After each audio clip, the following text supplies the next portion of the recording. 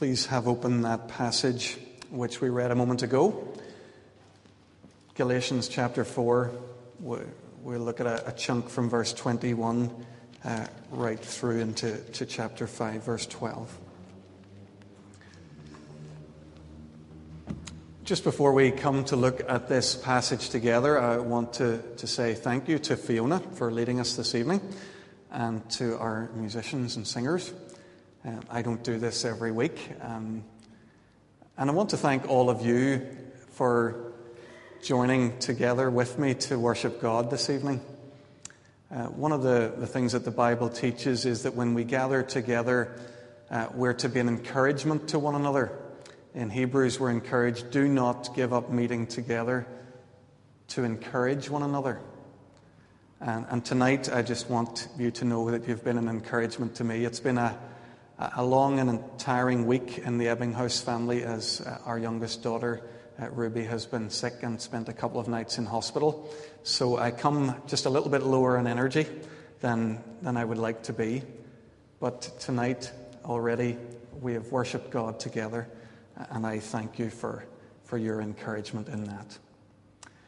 Let's pray just before we come to look at this part of Galatians together. Let's pray just now.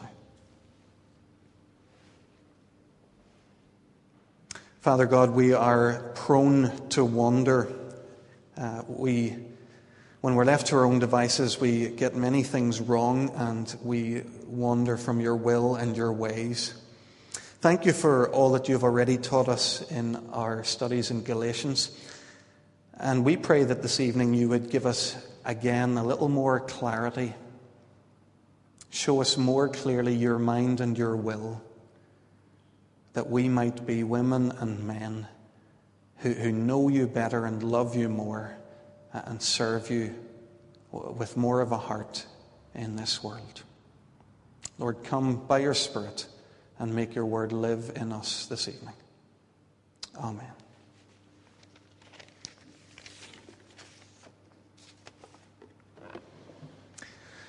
We dream of freedom. We give endless amounts of our time and our energy to pursuing that dream. And our dreams of freedom vary a little bit from one person to the next. For some, we want more power than we have to shake off those people who are controlling us. For others, it's freedom of sexual expression.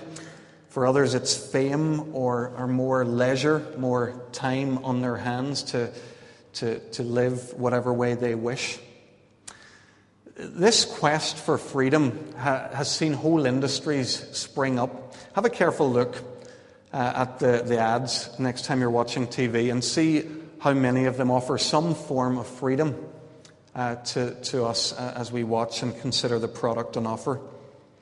Political movements are founded under freedom banners. So we live in a world awash with the promise of freedom and in a world where we dream of being free. And yet the sad truth is that most of us, most of the time, lack any great sense of freedom in our lives.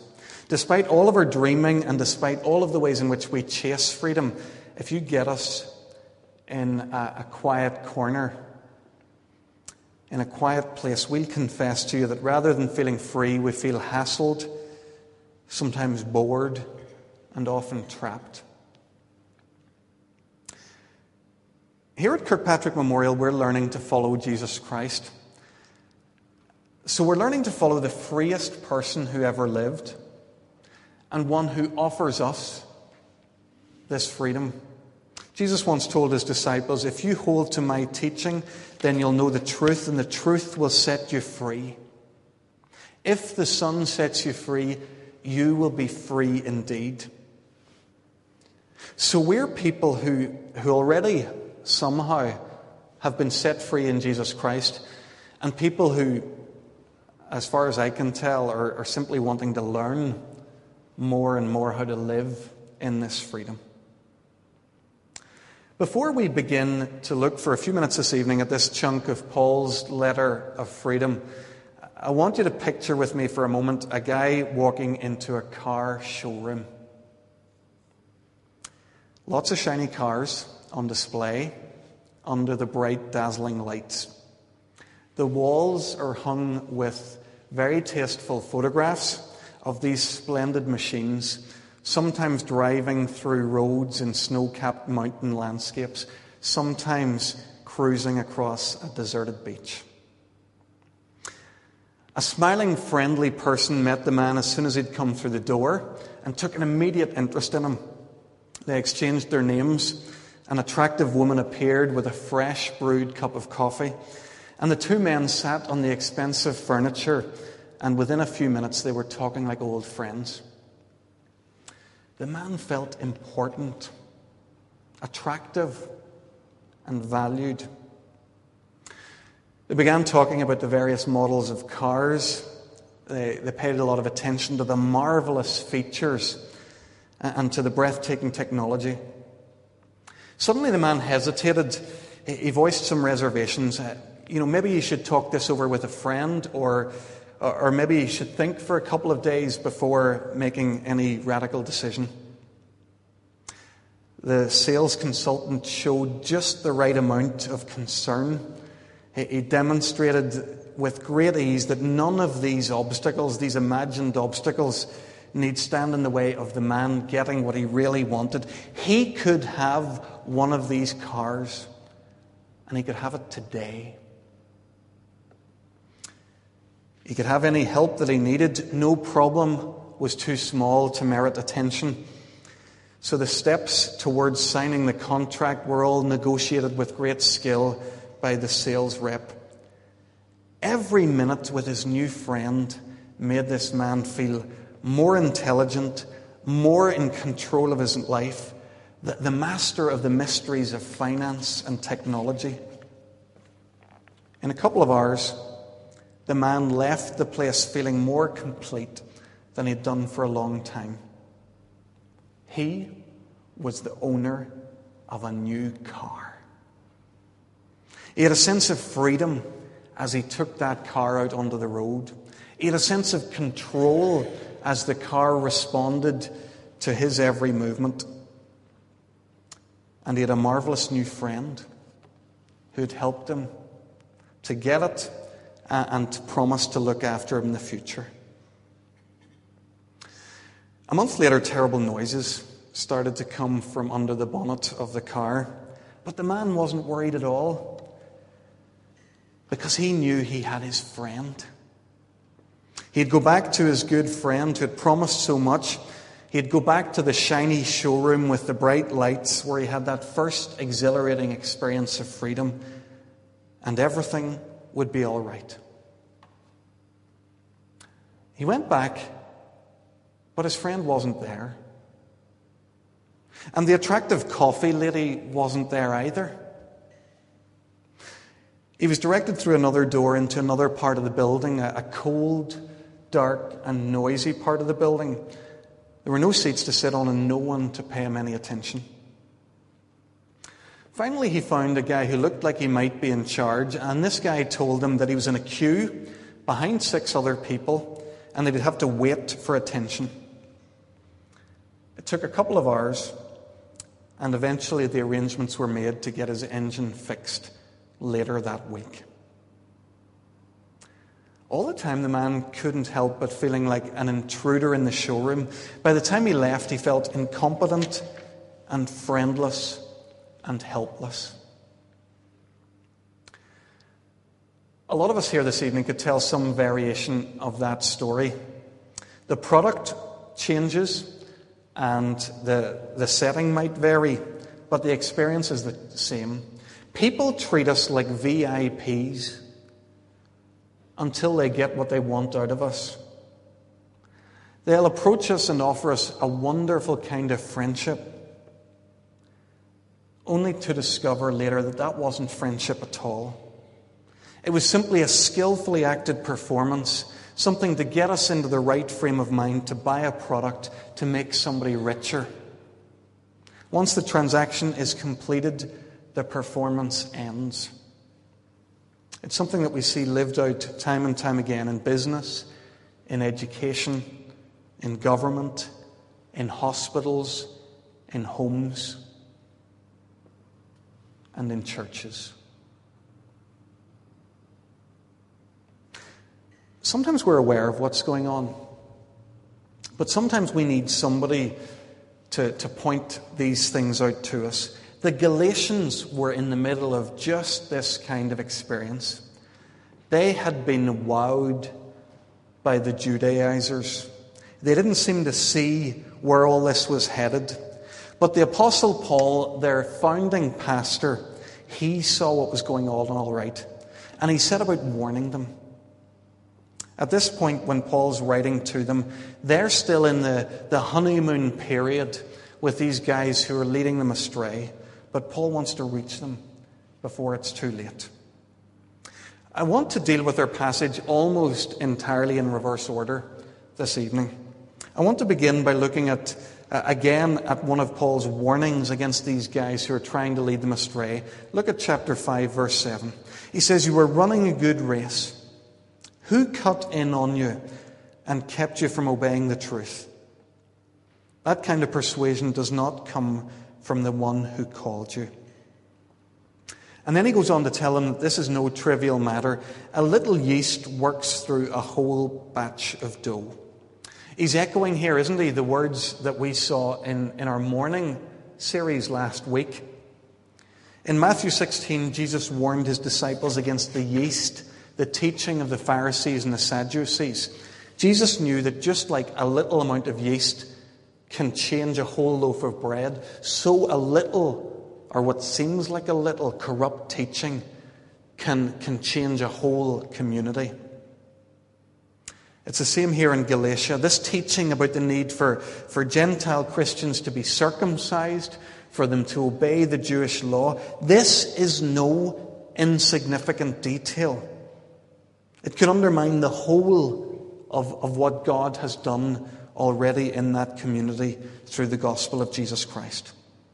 So Paul doesn't hold back in his condemnation of these false teachers.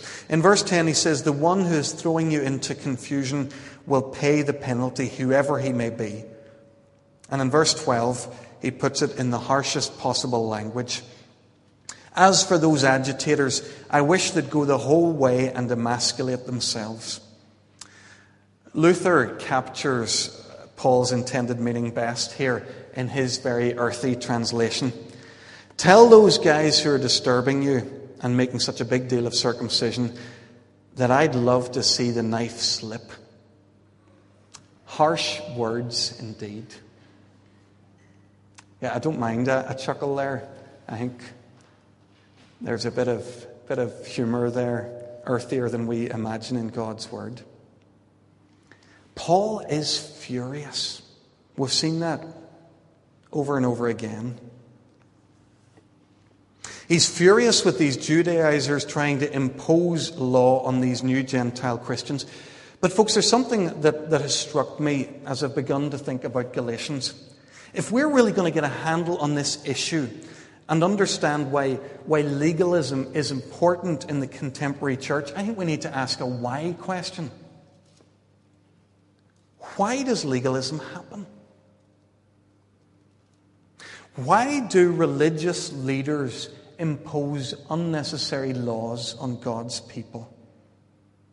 Why is legalism rife in the Christian church?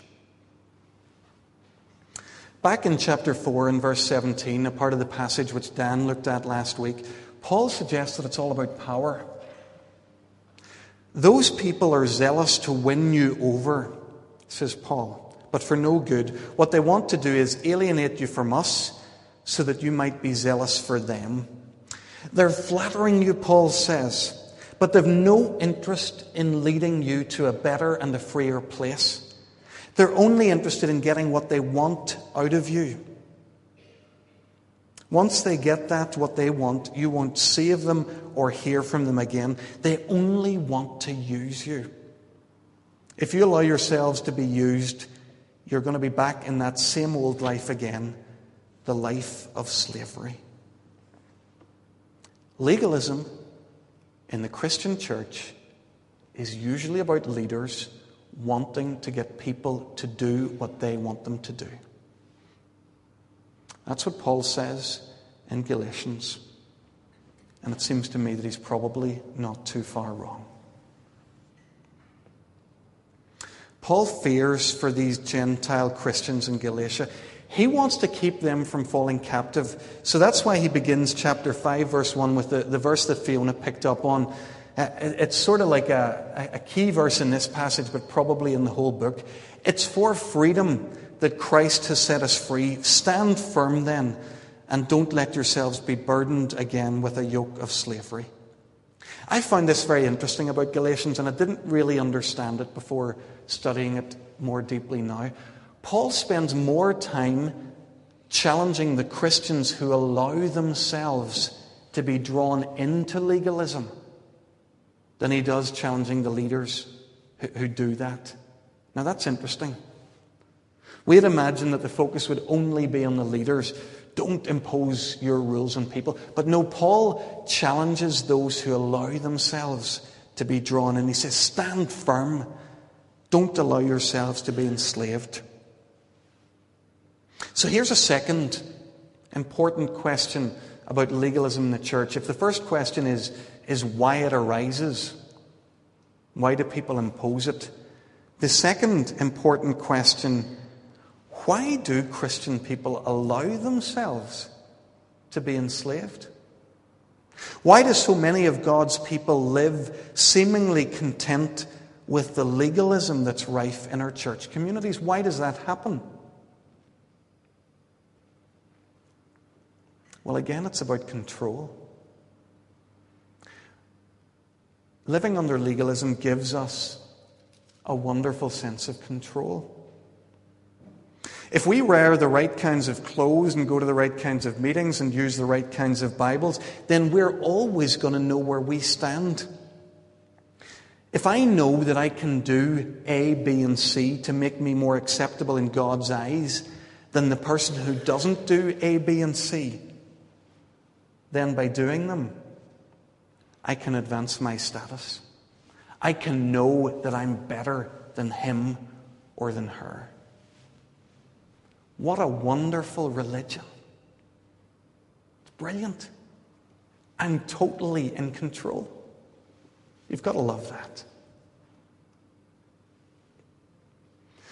Friends, when we live this way, we don't have to live by faith, trusting God that he receives us in his mercy. We don't have to live loving our neighbour, trusting God that despite appearances, he loves them too, and that they somehow are his child. This legalism, it offers us a wonderful security system. We don't have to live by faith. We don't have to trust God. We can trust in ourselves. And let's face it, we'd all far rather do that.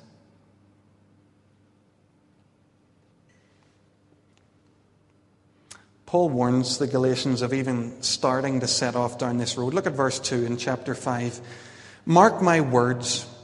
I, Paul, tell you that if you allow yourselves to be circumcised, Christ will be of no value at all to you.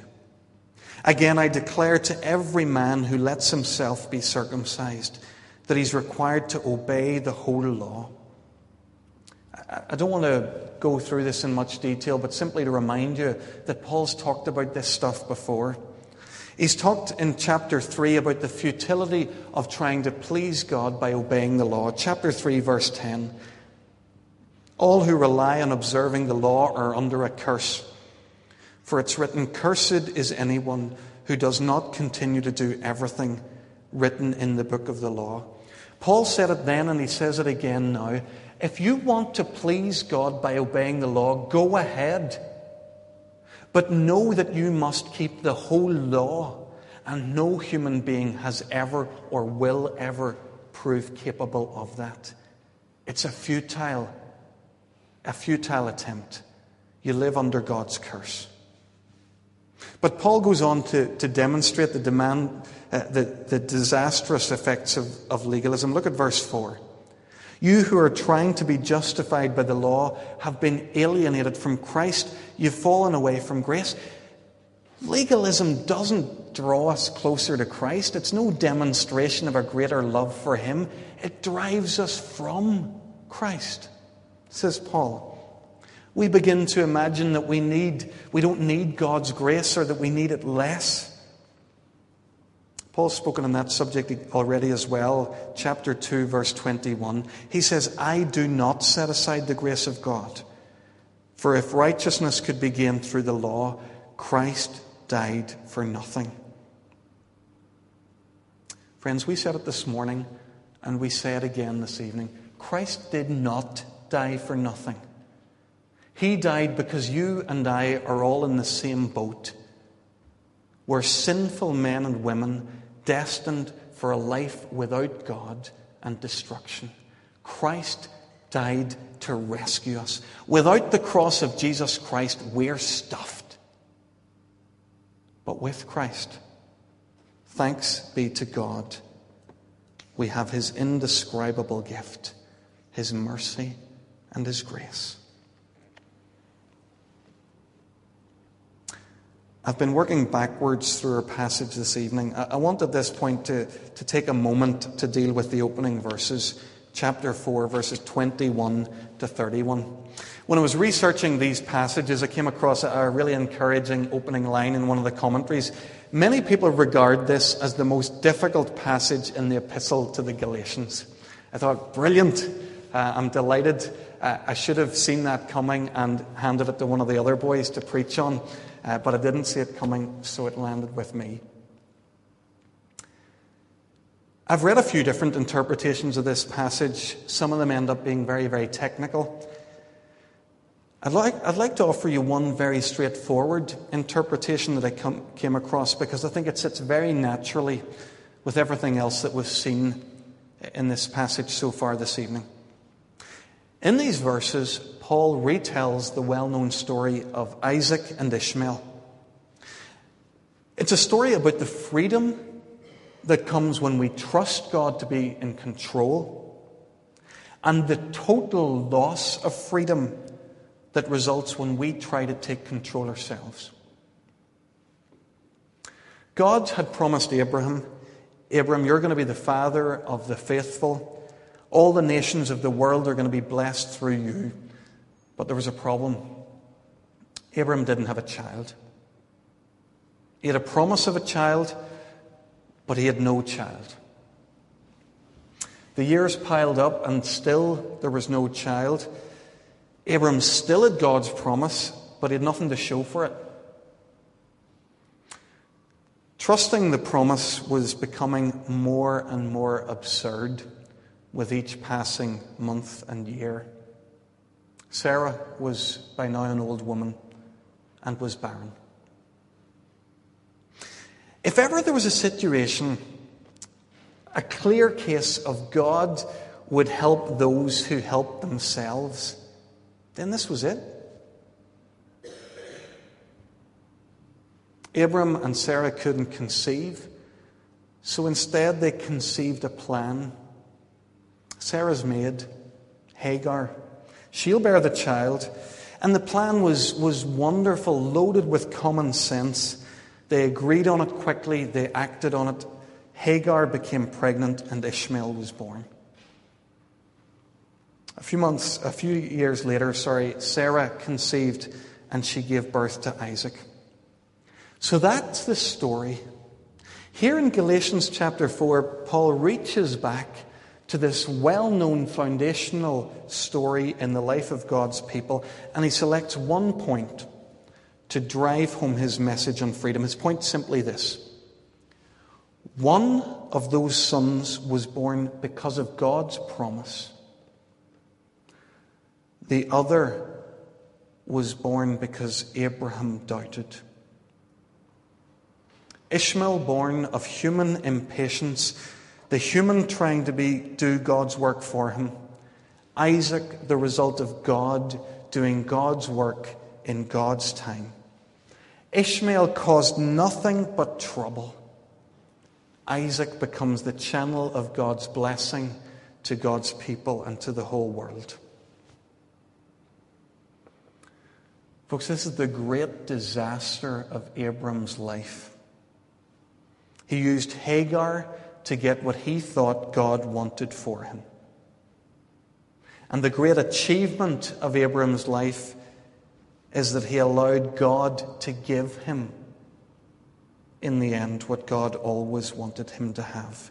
His greatest achievement came when God did for him something apart from all his programs, all his planning, all his controlling. So the lesson of history here is clear enough. The moment we begin manipulating the lives of others in order to control circumstances, we become enslaved in our own plans. We get tangled in our own red tape, and we have to live with the unpleasant, unintended circumstances. Do you know who Ishmael's descendants were? The Arabs. They complicated the life of faith for God's people from then on for centuries. The life of faith is not a life of manipulation, of control, of rules and regulation. It's a life of receiving, of believing, of accepting, and of hoping. God keeps his promises. Your job and mine is to trust him.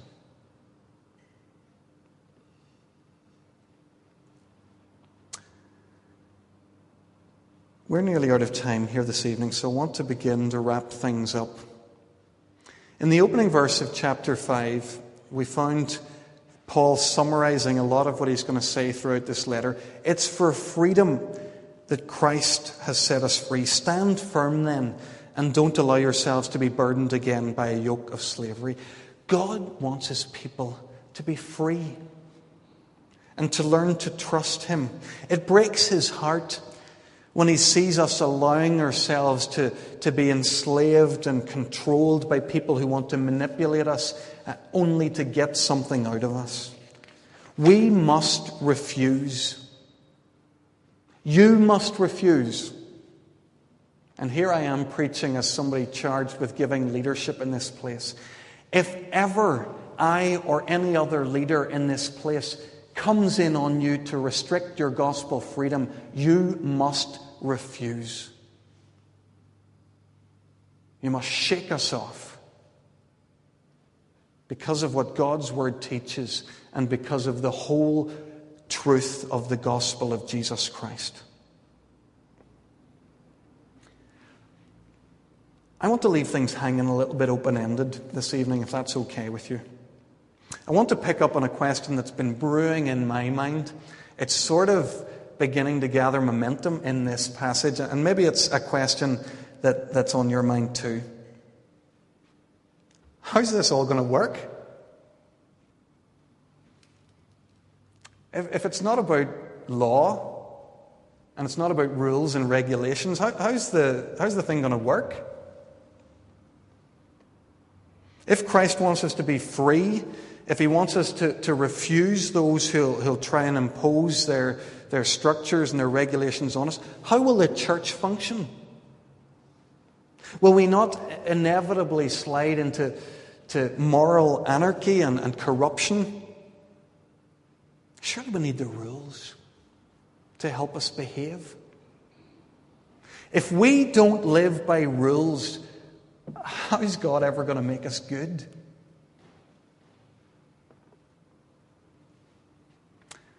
Dear brothers and sisters in Christ, let me share a secret with you. It's a secret that's been dawning ever so slowly on me. The further I go, the more I realize just how slow and how thick I am. But let me share this with you, just in case there are one or two others who aren't yet seeing this either. There's a light slowly beginning to go on with me.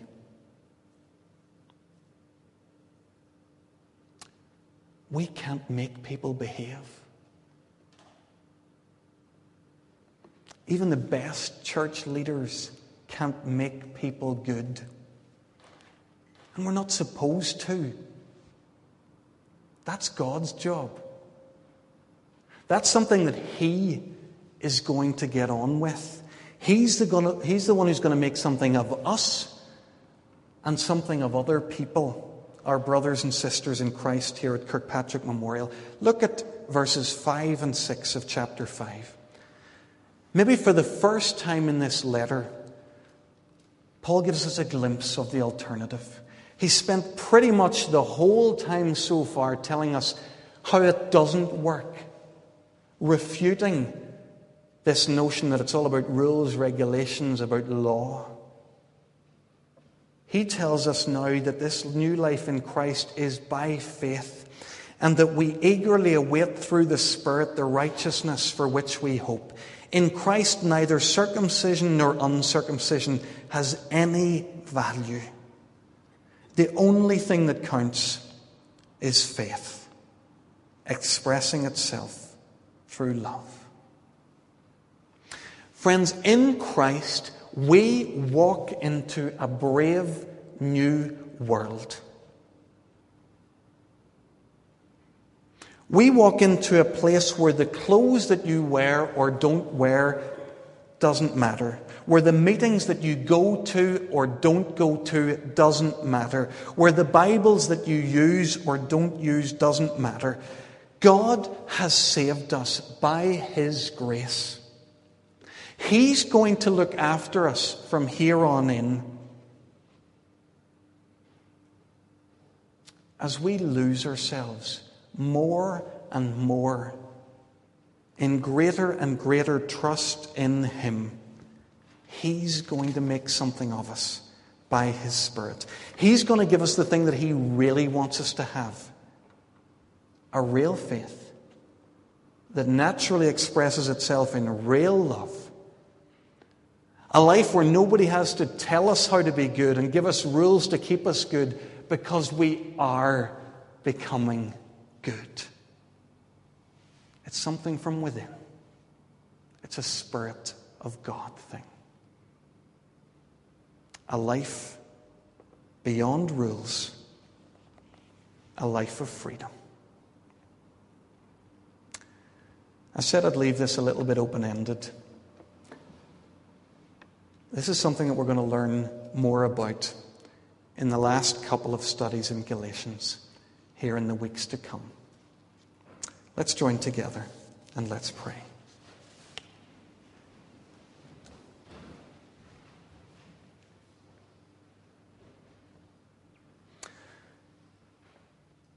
Father God, this is a lesson that we learn slowly and with great difficulty.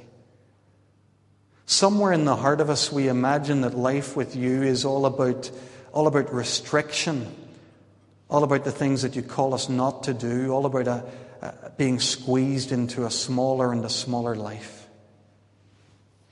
And yet, here we see that you invite us into the wide open places of the gospel.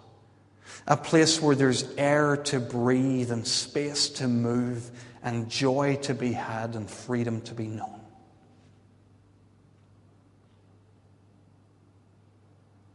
Father God, would you impress this on our hearts? Would you set us free from all those things that keep us afraid, that keep us rule-oriented, that keep us legalistic? Show us that we can trust you with our own lives and with the lives of the guys sitting beside us and in front of us and behind us. Help us to trust you and walk into the full freedom that Jesus offers us. Lord, we honestly and sincerely ask for your help because we know that we need it at this point. We pray these things in Jesus' name. Amen.